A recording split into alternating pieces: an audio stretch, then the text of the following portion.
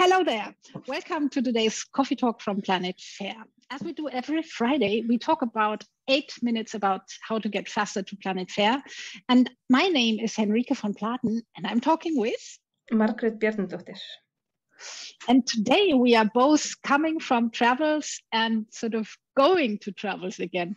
I've actually been in France for the past, I don't know exactly, few days, and I'm in Spain now. And I know that you, Margret, were in Paris, but you're in the US now. Yeah. Shall we talk a little bit about France? I was at the OECD panel discussion on fair pay in Paris, which was pretty awesome. And then I came back here. So now I'm in my office, actually, in the US. I haven't been here for a year and a half, so that's a bit crazy. But you do think it's still your office. It feels like your office again. Yeah, all my stuff is here, plus a couple of masks floating around, but otherwise just all the same. Yeah. Super cool. I'd like to know a bit about Paris and what you thought about the legislation, but I also wanted to tell you what I found quite weird. I know that for so many years, every time in Germany we were talking about other countries and what's so different, France was always, apart from the northern countries, of course, France was again one where we were always like saying, oh, they have these great crush or what they're called for children. And that was sort of a discussion point. But when I was there now, I found out, or at least what I heard, I was like passing through and stayed 2 days in a small place, 5,000 inhabitants. We went to a cinema for €4 entrance, and they were like saying, it is so cheap. Everything that has to do with a social life, everything you do with kids is mostly free. So they do a lot in that direction. But on the other hand, and you see women working a lot as well, but still they didn't seem like saying, oh yeah, we've solved equality. And I know you know more about the legislation behind it. What is your experience on France? Yeah, I mean, they have super interesting legislation. So when you think about the legislation across the world, they're like these things that come up again and again and again, and we see them, kind of repeated one country or one state after another. France is kind of not orthogonal, but, does things their own way. So it's super interesting. So when they measure pay equity, they don't just measure pay gaps. Rather, they have a pay equity scale, which is 100 points. And then to score points on this scale, I believe they look at 5 or 6 things. Part of it, and a big part of it, is actually pay equity. But then one of them is actually, the fraction of females in the top paid positions. So note, not the definition is not like the executive level, no, of the top paid. Which is, a nuance that is important, right? Because, if you're sitting in the C-suite but not getting paid accordingly, what does that count for?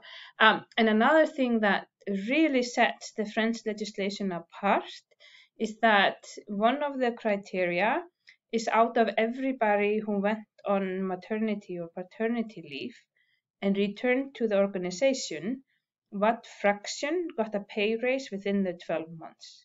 So the thought is that if you return to the organization, there might have been some pay increases going on while you were away, but they want to make sure that you actually catch up. And this is really unique to the French legislation. At least I'm not aware of this being anywhere else even measured. No, not thinking of a fraction. I was just thinking of a couple of companies that I know that in Germany, they are starting to say, when you take this maternity leave and you come back after 1, 2, or 3 years, depending, as the Germans often take it for quite long, then you get the amounts that others were sort of leveled up in that time as well. Like if there was a genuine 2% increase for everybody for a reason, then you get that too when you come back. You enter again at a higher level, but it's not about fractions or anything, and it's definitely not part of a legislation. It's sort of more like when a company does it, everybody says, oh, that's a good company, how great, how nice, but it's they get the nice part about it, and it's not a general move. So that's really good. That gives a bit more hope, but still the gap is big. And what else did you experience last week? I mean, this was like I've been traveling all the time. You've been talking to Katinka last week, I remember. So yeah, what's coming next? No, I mean, too bad the the panel wasn't recorded because it was actually one of the most fun equal pay events I've actually been to. Because sometimes they are quite dry, but we had really interesting conversations. And to your point, one of the panelists was really talking about social constructs and how those affect, fair pay in a broad sense. A couple of things that kind of stand out. So one is, or one theme that emerged is the lack of women in tech and AI in particular, and the downstream consequences of that we might not have realized yet. So kind of thinking back to our earlier coffee talk that we had on Italy, and where they are really focusing on increasing the fraction of women in tech. This kind of echoes that a little bit. And then our last conversation, when the panel was almost up, was actually around Japan and the social constructs there, and kind of how that hinders pay gaps and participation in the economy, etc. So it was just a very insightful and interesting conversation.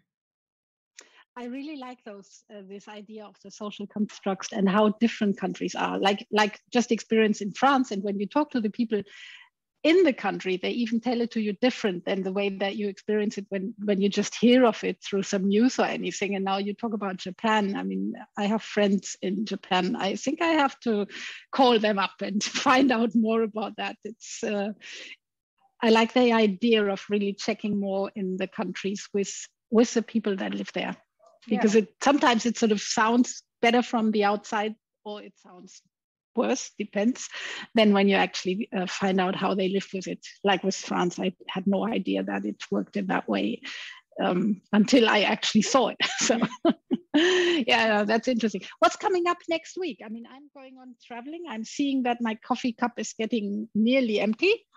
Yeah, I'm actually going to Phoenix. Time's running. Yeah. Yeah, exactly. You're going to World at Work. Yep.